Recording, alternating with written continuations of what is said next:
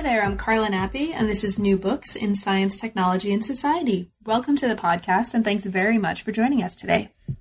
I just finished talking with Paul Josephson about his new book, Fish Sticks, Sports Bras, and Aluminum Cans, The Politics of Everyday Technologies. This came out in 2015 with the Johns Hopkins University Press, and it's a really fascinating study that is doing multiple kinds of work at multiple levels. So on one level, the book is full of really, really interesting stories.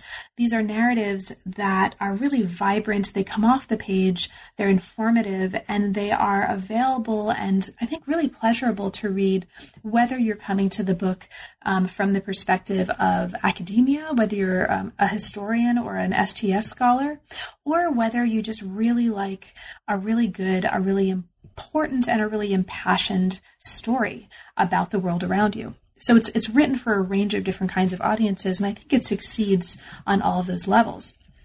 At the same time, the book in each of its chapters offers us a touchstone, or sometimes more than one touchstone, that opens up into larger ways of thinking about the historical, social, political, cultural networks and systems that are bound up in, that inform, that produce, and that explode out of some of the everyday objects that we otherwise might take for granted. A banana, an aluminum can, a sports bra, a fish stick. And in each one of these chapters, what Paul's doing is opening up larger themes germane to how we understand technological systems that are involved with and that help us think about the importance and the formative and shaping forces of gender, class, race, agro-business, and other sort of major forces that shape the everyday world around us in profound and sometimes very subtle ways that aren't immediately available to the naked eye.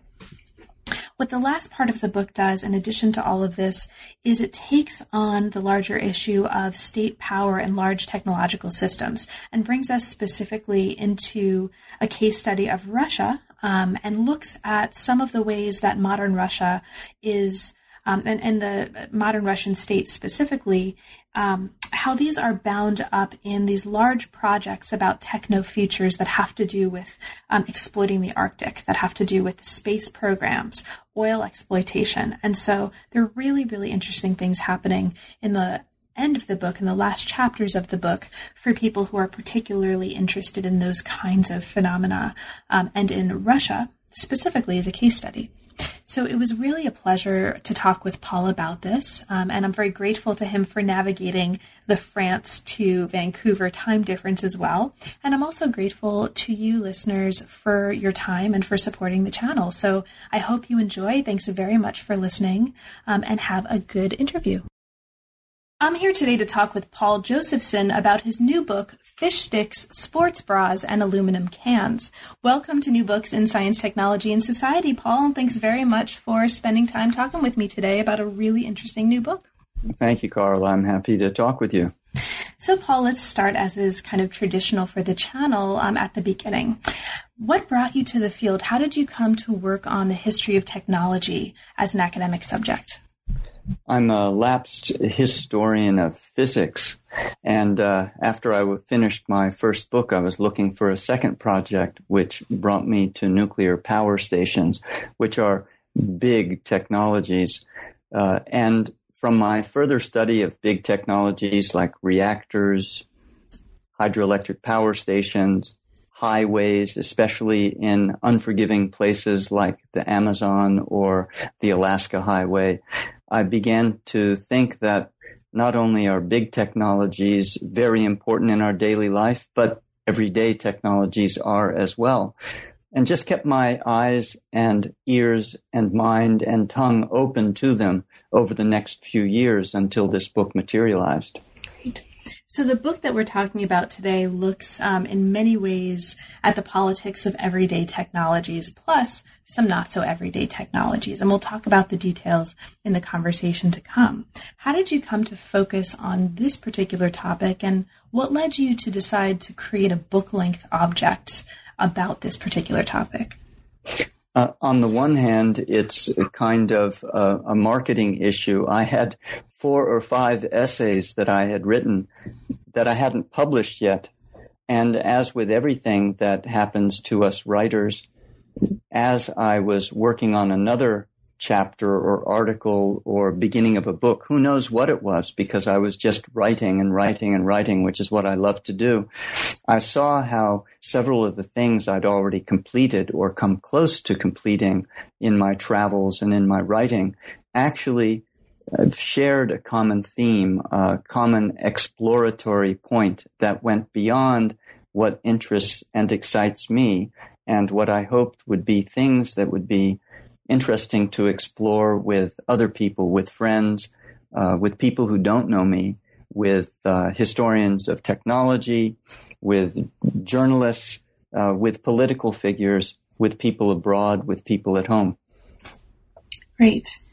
So the technologies that the book explores, and these include fish sticks, sports bras, as the title indicates, sugar, bananas, aluminum cans, potatoes, high fructose corn syrup, and more, are described in the book as technological systems. And the analyses of them that we find in the book cluster around some major themes. And we'll talk about these in the course of the conversation. Those themes include environmental concerns, concerns with food and eating and food technologies and the consequences for our bodies and our lives of these technologies. And they include consumer demand, technology, and desire. And there's also some really interesting material coming out of this on labor, on large-scale technological systems. And as we get toward the end of the book, there's an increasing attention towards state power and issues of technological systems and state power. So we will cover at least most of those in the course of the next hour or so. So let's dive right in. Chapter 1 talks about fish sticks as the ocean's hot dog, as the title of the chapter indicates. Now, fish sticks were created, as you show us here in the chapter, less as a result of consumer demand and more as a result of overproduction, thanks to a series of new technologies. And those technologies range from fishing-related technologies, refrigeration, material science technologies, the post-war kitchen, the technologies of everyday labor, and much, much more. So let's dive in here. Why, for you, is it important to kind of push back against the idea that fish sticks were created as a result of consumer demand? And for you, what are some of the most immediately important ways that these new technologies shifted the landscape of fish stick production? Regarding the fish sticks, I just happened to be walking through Gloucester, Massachusetts one day and stumbled upon the statue of the fisherman outside of the Gortons of Gloucester factory and corporate headquarters. I had just completed a book about large-scale technological systems and their impact in the environment. And it became clear to me that much of the overfishing, especially of North Atlantic stocks, was connected to these large-scale technological systems you've mentioned of refrigeration, of catch, new plastics, sonar, World War II surplus boats, and so on and so forth. And so it seemed to me that it was necessary for us to consider the way in which this overfishing should have led to cutbacks in fishing, but continued to grow and grow and grow. And that's where the manufacturers came in with their business acumen and their ability to advertise, to create demand for the product that they catched and increasingly processed at sea. They ended up with fish blocks. They developed ways they built new band saws that could cut the fish with very little loss of fish meal. They could bread them quickly. They could somehow create for the American, especially the stereotypical American housewife in the new, modern, efficient, space-age kitchen of the 1950s. They could get people to buy these things and deal with the overproduction in that way. So they answered their demand problem. They created consumer demand, but they continued to overfish and contributed to environmental problems. And it was also fascinating to discover how the federal government became involved and supported the fish stick, not only by regulating to ensure quality. It's really shocking, if you ask me, that only 60% of a fish stick needs to be fish for it to be considered a fish stick. I would think 95 is more reasonable, plus the breading. But also through school lunches and so on, there were supports for the fish stick. And as I asked rhetorically at the beginning of the chapter, which elementary school or junior high school kid has ever asked for a dry, gack in the mouth, trap in the throat fish stick for lunch as opposed to something else? Although I guess they're better than burgers or French fries or hamburgers. And one of the really notable things about the book that I'll just mention here for listeners so that they know is it's written in a very approachable style. This is written in a style that can be picked up and enjoyed and read through either from front to back or by dipping into the chapters by a range of different kinds of audiences, including people who, are not academics, may not have any kind of background in or interest in reading academic works of the history of technology, but really just want to read a set of really fascinating and important stories.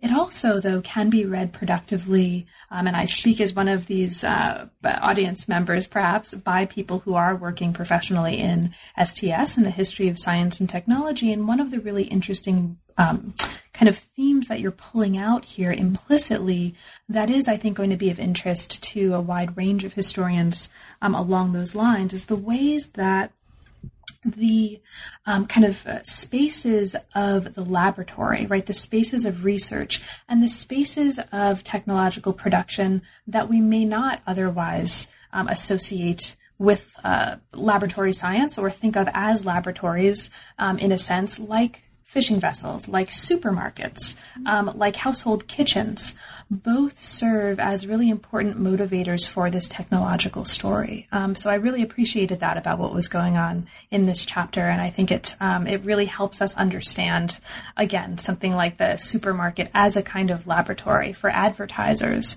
and for researchers along those lines, among other things. Yeah, I think that you're absolutely right that one of the things that STS people, historians of technology, historians of science should enjoy in the book, I hope they do, is the way in which I look at these objects, yes, as things in themselves, but they're obviously part of larger technological systems, from research to innovation, to the consumer, to ways of selling, to ways of packaging.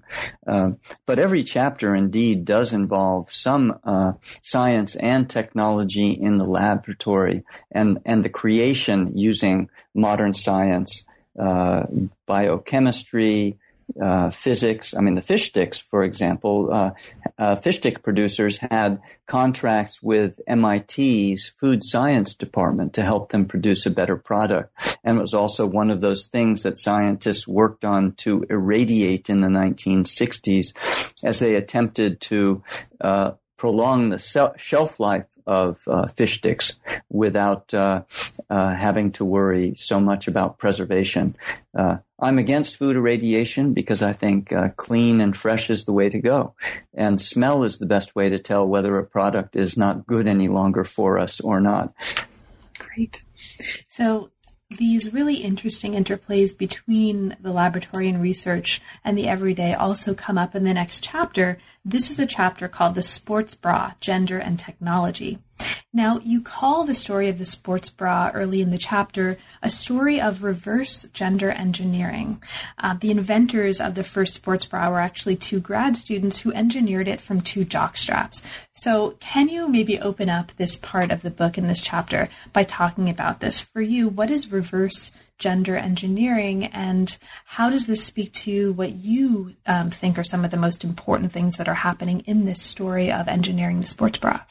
Yes, many people much better and in greater depth than I have talked about and written about, investigated the way in which technology can be gender specific or reflects the broader values of life in which our gender roles, unfortunately, often play a major function, so that many technologies appear to be male and many fewer technologies, in some cases, tend to be female, especially when coming to sports. So here was an area of need for female athletes for comfortable, safer, better clothing so that they could participate as athletes as much as males did.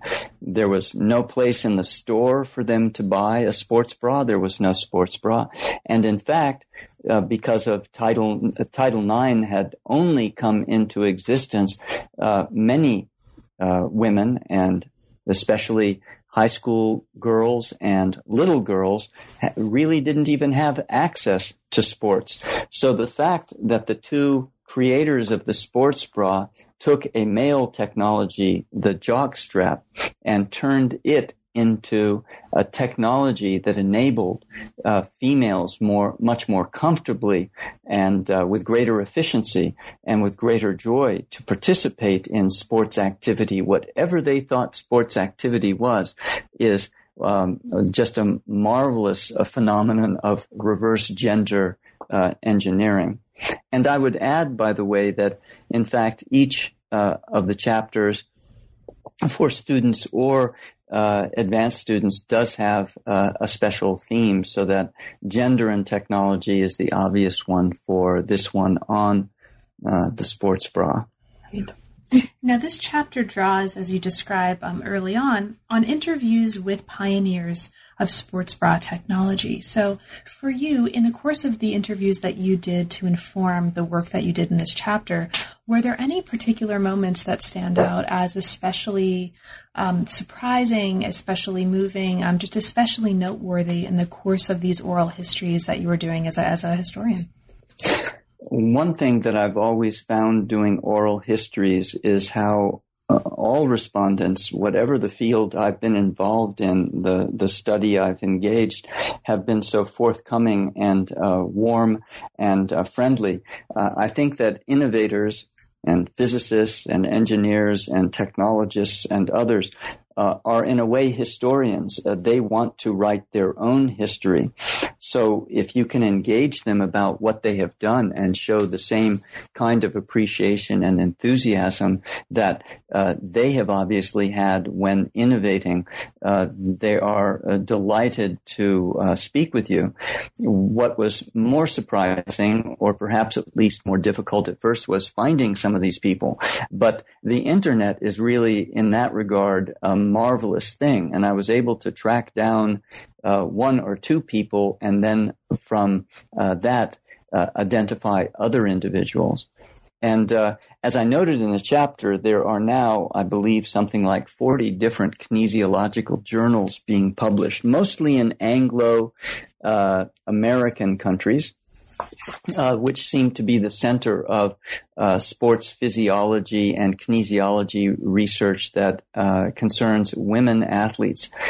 And by looking at those journals, I was also able to identify a large number of pioneers of the sports bra and be in touch with them. They were always willing not only to share their histories with me, but when I sent them draft chapters, to provide critical comments, which is a marvelous thing for an innovator, engineer, and scientist to do for a colleague from history.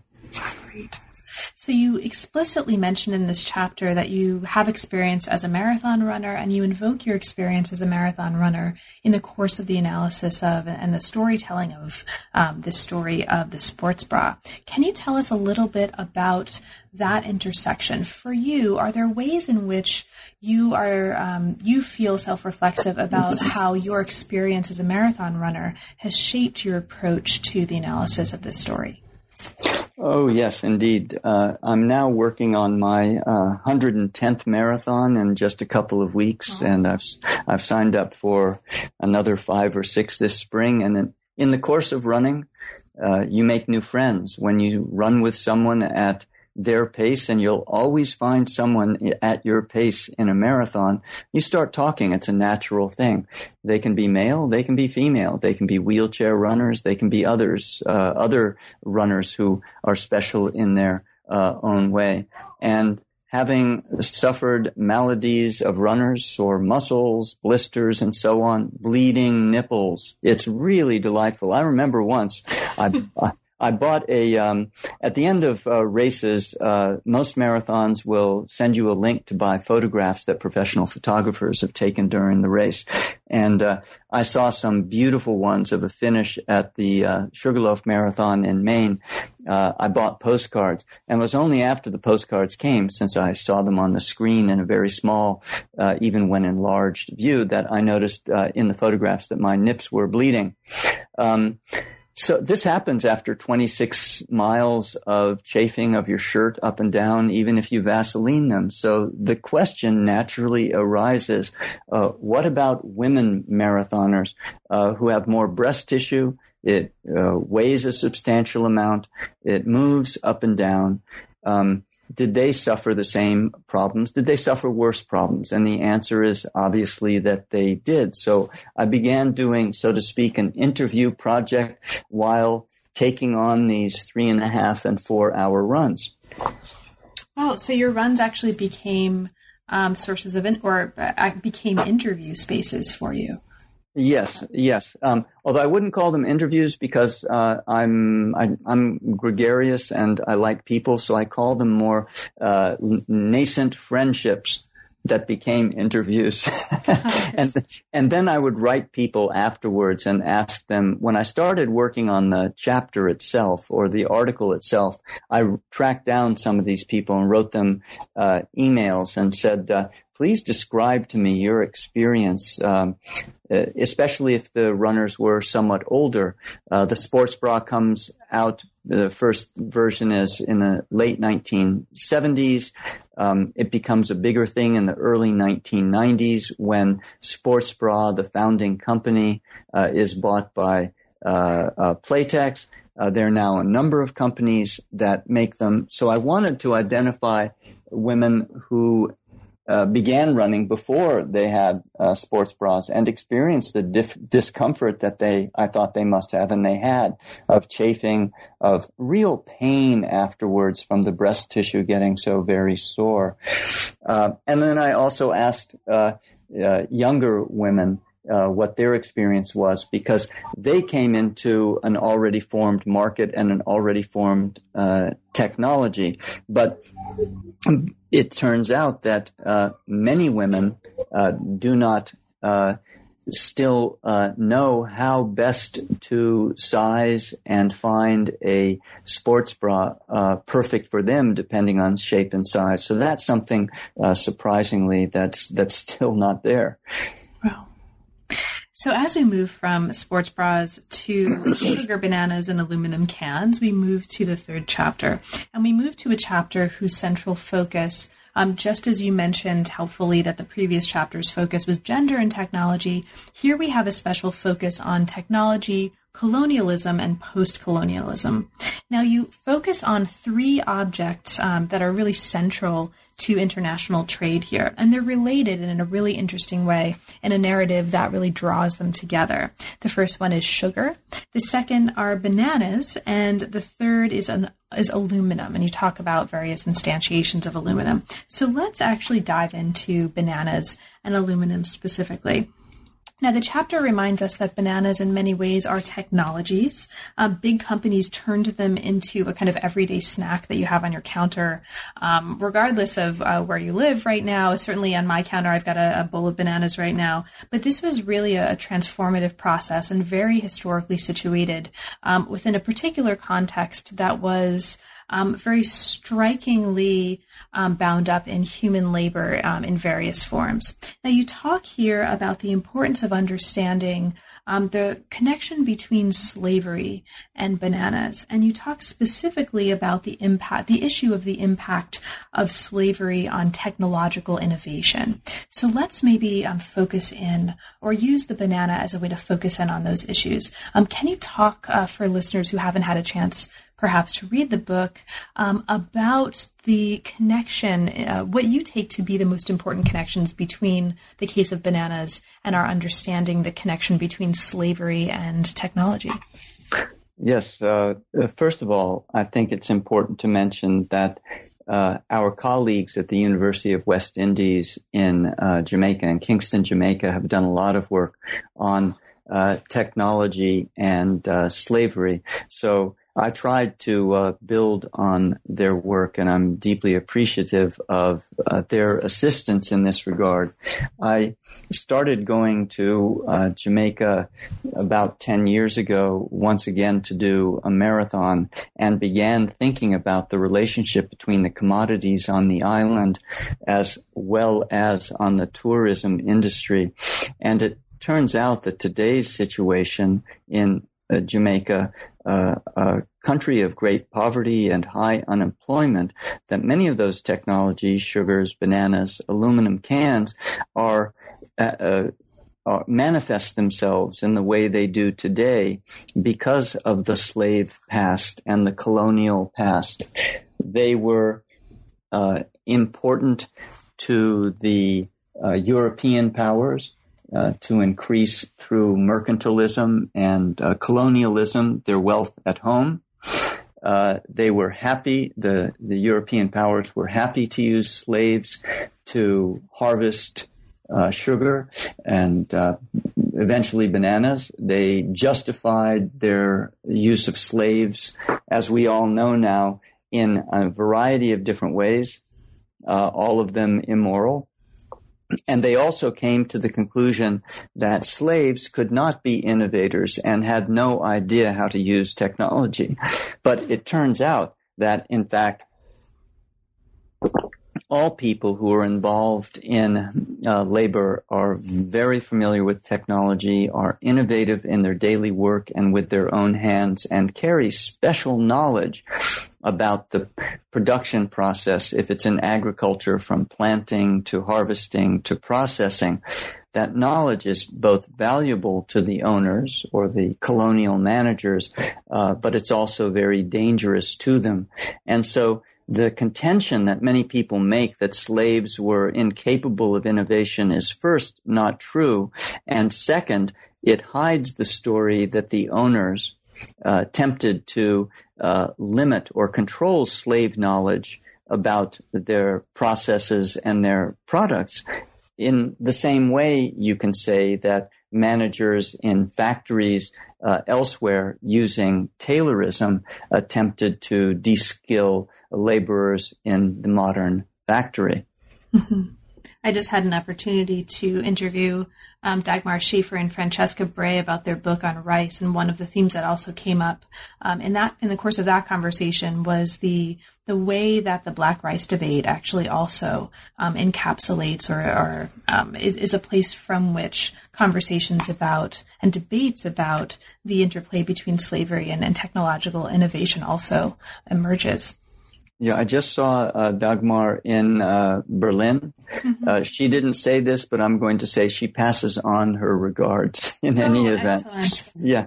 And, what's really fascinating also about the Jamaican case is that even after the emancipation in the 1830s, that state power, the colonialists, the British, and the wealthier landowners in Jamaica used other means, if not slavery, control of land, control of people, control of products, to try to de-skill and control the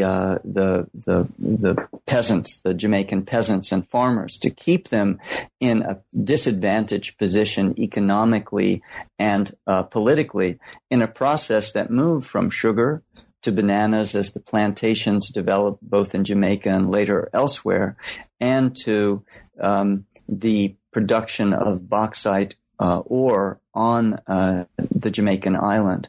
That is, that the aluminum cans come in because of the fact that Jamaica was once number 2 producer of bauxite ore in the entire world, and so even has a Cold War post-colonial history of contributing to Canadian and American aluminum production.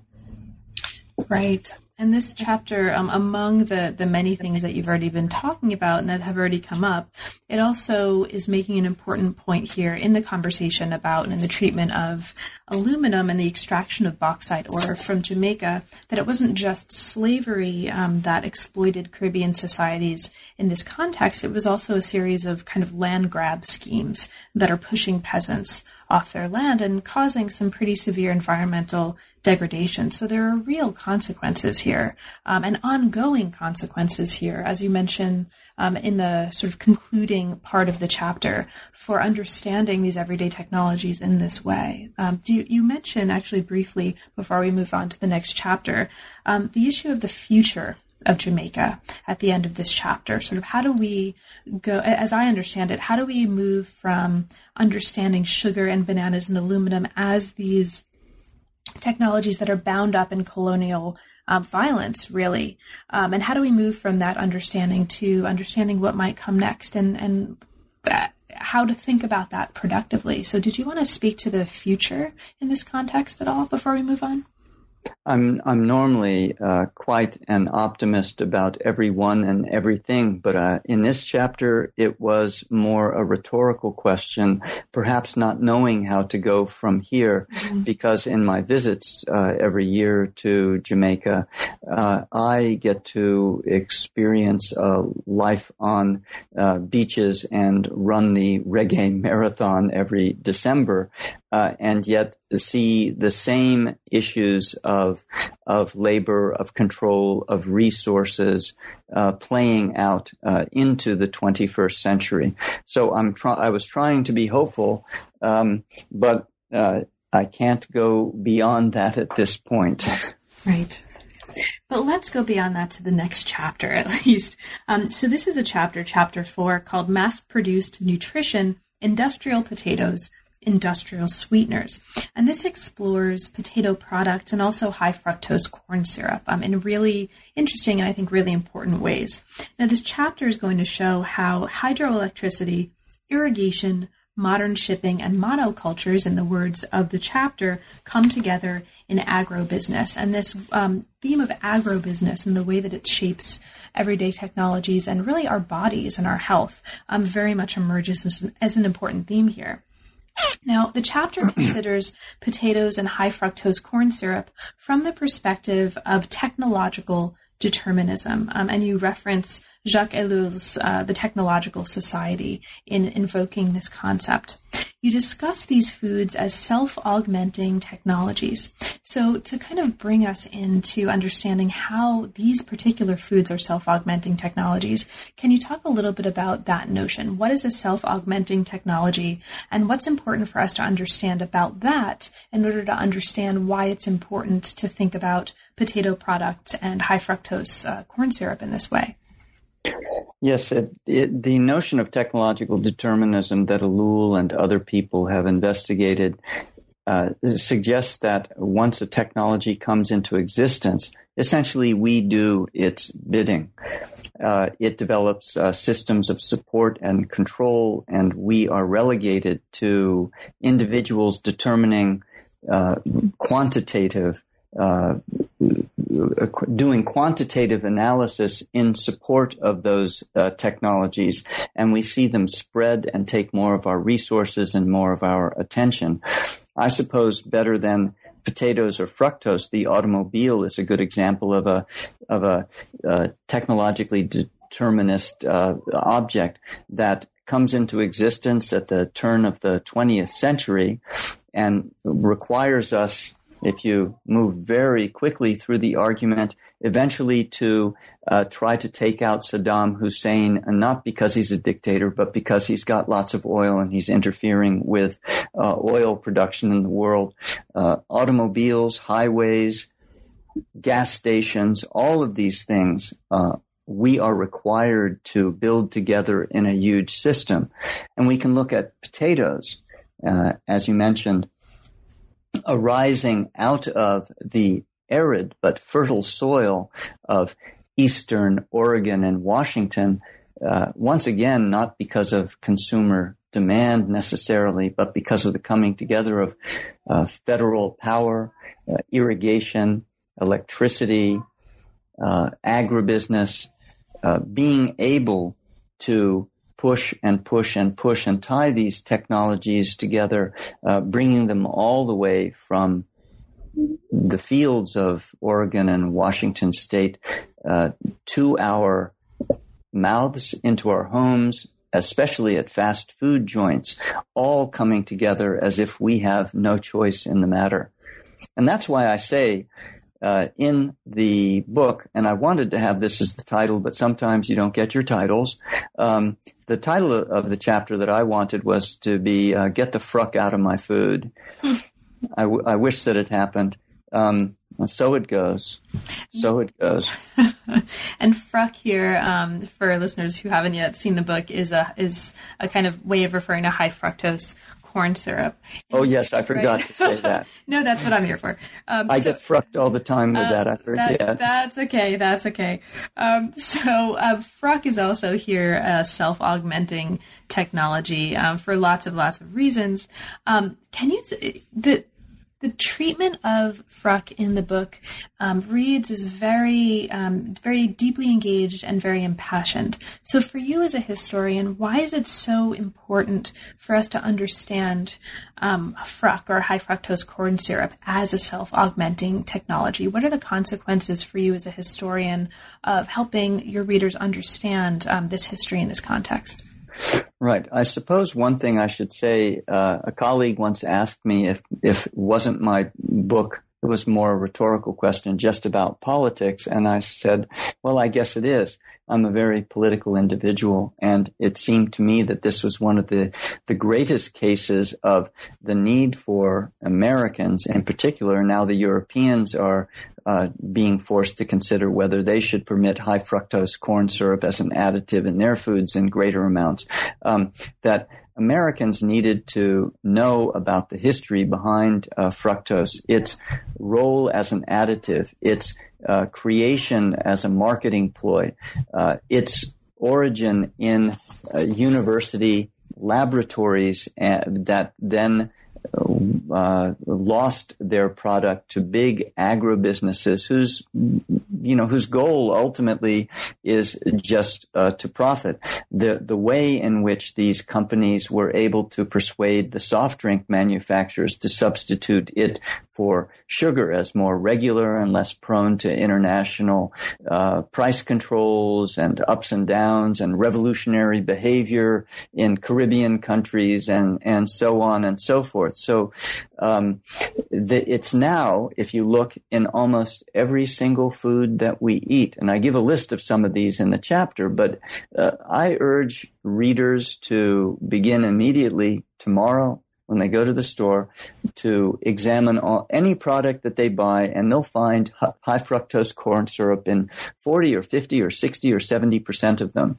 And it's led to significant public health problems, although the fructose the Fruckers lobby continues to attempt to deny that there's any relationship between obesity, type 2 diabetes, or any of the other problems that face Americans. Since a third of us are obese, I think there's something going on here with people eating too much and eating too many sweets. So it became a personal battle for me for Americans to understand how corn production at the turn of the 19th century has led to fructose, high fructose industrial sweeteners at the turn of the 21st century and significant public health problems. So these themes, kind of the importance of understanding these technological systems in terms of how we not just live right now, but think about what the future might bring as well for our bodies, but also more broadly for our world and for our societies. These themes very much carry over into the next chapter. Chapter 5 is called Technology and Natural, and natural here is in parentheses for an important reason we'll get to in a moment. Technology and natural disasters. You cannot fool, also in parentheses, Mother Nature. Now, Chapter 5 looks closely at hurricanes, floods, earthquakes, and related phenomena to challenge the notion of natural disasters, showing them to be human, technological, social, and natural all at the same time. You say here in the chapter, to put it simply, without humans to apprehend nature, there are no natural disasters. So let's start here. Can you speak to this effort in the chapter to really reframe and challenge the very notion of natural in natural disasters? What's the major goal here, and why is it so important as a historian for you to do that? I think that in this case, I came to the chapter honestly through Chernobyl. In other words, I began to think about technological disasters, technogenic dangers that human beings face because of my work in the former Soviet Union. I'm actually a historian of Russia and the former Soviet Union, although, as you can tell from this book, I've gone far and wide in my research and writing interests. And as I began to look at the other kinds of disasters that just seemed to be more frequent and involved nature and human technologies, it occurred to me, and I'm not original in this, I mention in the notes if people want to look at some of the pioneering work on disaster history, that all of the so-called natural disasters we have where we blame Mother Nature, and you hear journalists and political officials and so on say, well, we couldn't have done anything about that because it's Mother Nature. It's not the case. There's always, in every case I have come across, the fact that class, race, and gender always play a role in these human disasters. It involves an earthquake, but with poor housing, so that those who can't afford to live in more secure housing are the ones whose families are much more likely to suffer, to have people maimed, or to lose loved ones in an earthquake as buildings collapse. Or in flooding, it's usually those who live in threatened areas already because they can't afford to elsewhere. Or if we look at the flooding of the Mississippi River and its history, in many cases, African Americans were either forced to try and save levees as the mighty Mississippi was about to destroy them and flood white neighborhoods, or their neighborhoods were actually inundated by water when the U.S. authorities would dynamite a levee so that the waters from the Mississippi would pour into those black neighborhoods and avoid white neighborhoods further downstream. So everywhere I looked, I could see that we're not fooling Mother Nature, we're fooling ourselves if we want to blame disasters on nature and not think about the way in which our technologies, our living situations, our class relationships, our political powers or absence thereof, and race and gender always play a role in determining who will pay the greatest costs when there is a significant disaster.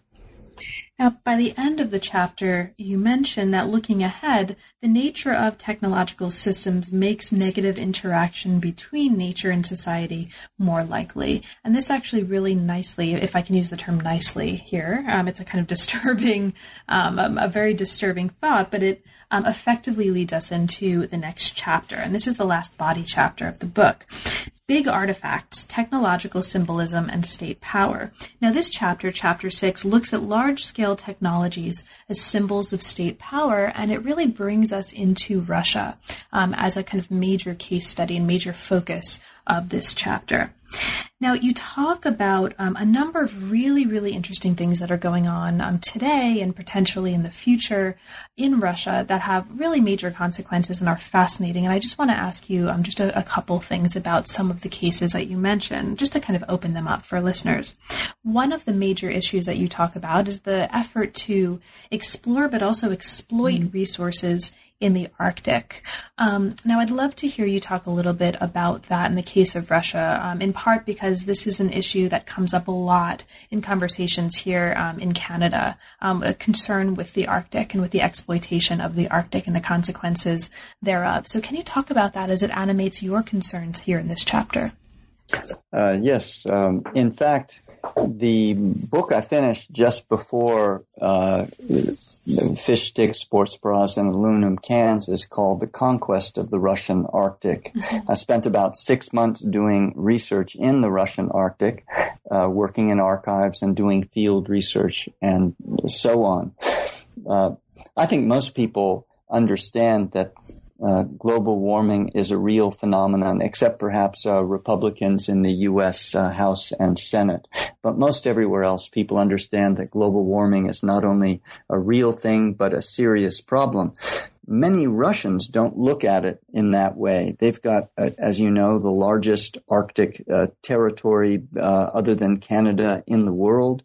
It covers, I guess, now 8 time zones. It used to be 11, but President Putin created new time zones. That's one of his great achievements as president of Russia. And they see global warming and as giving them the ability with large-scale technologies like nuclear icebreakers and other machines to tap and exploit the resources of the Arctic, and not only the oil and gas that we hear about so much, but rare metals and nickel and copper, platinum. The Russian Arctic is deeply rich with all of these resources that Russia can sell on international markets, and that's how the state is run, by selling resources. That's Putinism in essence. And so the ability of Russia to control and exploit its Arctic, Russian leaders see as a major source of the future greatness of the Russian Federation under President Putin. Great. Now, the chapter is also doing a lot more work on things that we don't have time to necessarily go into in detail. I would love to talk to you for another hour about this chapter, but unfortunately we don't have the time. But I just want to mention and mark for listeners, there's some really interesting discussions here about technological utopianism and the very powerful Russian nuclear ministry. There are some really interesting discussions about the Russian aerospace industry and also the exploitation of oil resources. So for listeners who are particularly interested in these issues and specifically the ways that these issues are germane to how we understand Russia right now, Chapter 6 has some wonderful, wonderful material. I'd just like to, if I may just say one thing about that. I'm simply fascinated that a country that is experiencing such tremendous economic difficulties at this moment continues to advance, as you point out, these utopian projects to put a man on the moon, likely not a woman, by 2023, I believe, and to build something like 100 reactors in the next 30 years. So you're absolutely right. It's a fascinating issue to try to understand how the Russian state sees these big things as so important to Russian identity. So this brings us toward our conclusion of our conversation today, but also into the conclusion of the book, which is also very important, and I wanted to reserve some time to talk about this with you. The concluding chapter looks at 2 important objects that offer some lessons as we move forward, and let's talk about those as a kind of conclusion. So one of the 2 objects that you talk about and spend some time and some energy asking us to think about and work with and encounter anew as well is the book. So you talk about books, and specifically some of these comments in the chapter are specifically geared to, or seem geared to, push back against what you call an assault on scholarship and other forms of life by the internet. So books, Paul, for you, what's important for us to take away as we move away from the book and use books as one of our touchstones to do so? Well, my feeling is rather personal, and I feel very passionately about this. I'm worried about the future of the library and the book generally in the world, although I think that ebooks sales are now declining, which is not surprising ultimately, because who wants to hold a piece of hard plastic in one's hands when you can flip back and forth with a book? And I've never seen anyone able to dog ear any kind of tablet. I like to dog ear pages, and I apologize to those people who love dogs. I love dogs too, but I'm really worried about how we professional historians or professional academics from any field can hope to train our students to be independent and creative thinkers if they believe that everything they must know begins and ends with the internet. That is, the internet is a marvelous tool. Primary sources are located there. It's a wonderful resource for a variety of different purposes. And I think we're all succumbing to the lure of instantaneous knowledge. But we need to train our students how to use those many and wonderful sources. The only way I believe they can fully and objectively use the internet is by learning how to read a book first and understand what goes into writing it, to learn about the scholarly apparatus, to understand from the back forward, in other words, from the index and the sources listed there, what is the nature of our knowledge? How do we come to it? What kinds of, therefore, internet sources can we rely on and use? But there's been a rush among so many people, especially librarians around the world, who think they must turn to electronic sources and abandon the book under the pressures of space considerations and of increasingly expensive e-subscriptions to scientific journals. So they're just giving up.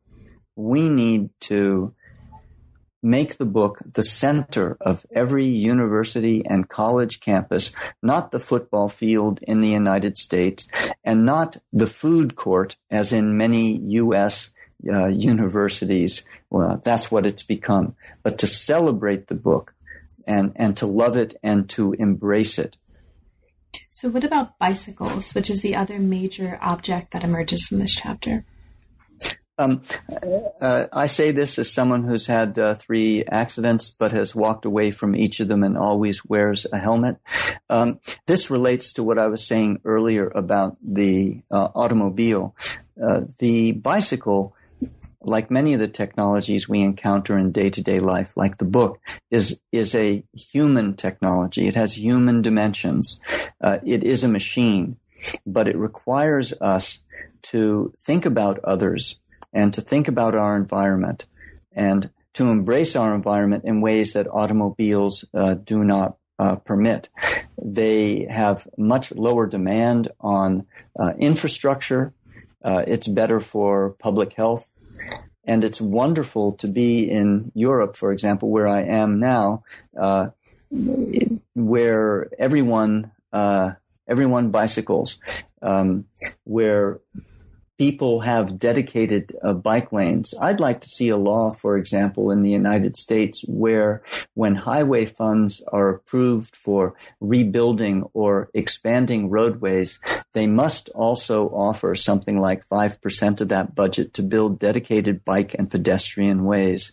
This is the way of the future. It's not the fossil fuel economy. It's the bicycle. It's a wonderful thing. And if you fall and walk away from it, it's also a wonderful thing.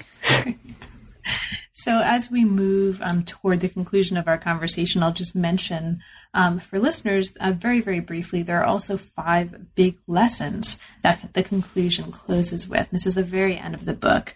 Follow the money to understand how everyday objects got to you and what the implications are, maybe lesson 1. Lesson 2, recognize that all of them are international in one way or another. Lesson 3, learn how to live without many of these objects, or at least put them aside from time to time. Lesson 4, many technologies can free us from, in the words of the book, the inconvenience and inequity that others impose, so objects like the bicycle. And finally, lesson 5, sometimes you should just say no. So, Paul, now that we're kind of at the conclusion of our conversation, of course, there's a ton of other material that we could talk about. There's so much more in the book, and readers will find that as they explore the chapters for themselves. But in the meantime, is there anything that you'd like to leave us with before we close that maybe we didn't have a chance to talk about in the course of our conversation? No, I think that you're quite right that I had meant those 5 lessons to be the real source of inspiration beyond what I think is, I hope my colleagues agree when they review the book out there, a very deep and rich scholarly foundation to each chapter, to the exploration of each technology. On the one hand, I sound a kind of pessimistic note about the power of these technologies to shape our lives, often for the worse, and to discriminate against laborers, people of lower classes, people of color, to have a gender prejudice as well, and that type of thing. On the other hand, humans do have a choice. This is not a technologically determinist world, even if it appears to be. And so if we have an opportunity to pick up a book instead of downloading something from the internet, that's what we ought to do. If we can walk to the store, which is what I do, or ride the bicycle, that is an opportunity that should be embraced, not for being less convenient, but for actually being more convenient and more future-oriented. And so I've continued my study, actually, of these kinds of technologies that I find to be human and humane, as opposed to large-scale and inhuman and exploitative, and finished a book this autumn on one of them about speed bumps for traffic calming purposes, which is called Speed Bump. It's inexpensive. It works pretty damn well. They even have them on the Trans-Amazon Highway in very lightly settled regions. 20 kilometers to the next town, you'll come across a speed bump in the middle of a forest. They work. They slow you down. They wake you up. They make you think. And so I think for now, I want listeners to think about other speed bumps that we can build in life to shape things, to make our lives better, more human, more environmentally sound. So now that the Speed Book project is out, and this book that we've just finished talking about is out as well, what's next for you? What are you currently working on? I'm working on 2 books right now. One is a history of nature transformation in Russia from 1900 to the present. So it will pick up on a number of the themes in this past book. And I'm looking at state power and human and environmental engineering in that book. I'm really excited about the project. I'm well into it. And I'm also surprised and amazed at some of the continuities I see between the Tsarist period, the Soviet period, especially the Stalinist period, and the current period in Russia today. And I've submitted a book prospectus for consideration on a global history of technology from 1750 to the present, where I will, I hope, have the opportunity to give attention to other worlds and other places that we often, I suppose, in the United States and perhaps among Canadian colleagues, I don't want to speak for them, tend to have a North American or Eurocentric perspective, and I'm trying to fight that in this book and say something useful about the world and technology and the innovative capability of people throughout the world. Well, thanks so much for taking time away from that work to speak with me today, and good luck with your research. Thanks very much, Paul.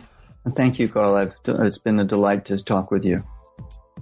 You've been listening to New Books in Science, Technology, and Society. Thanks very much for joining us, and we'll see you next time.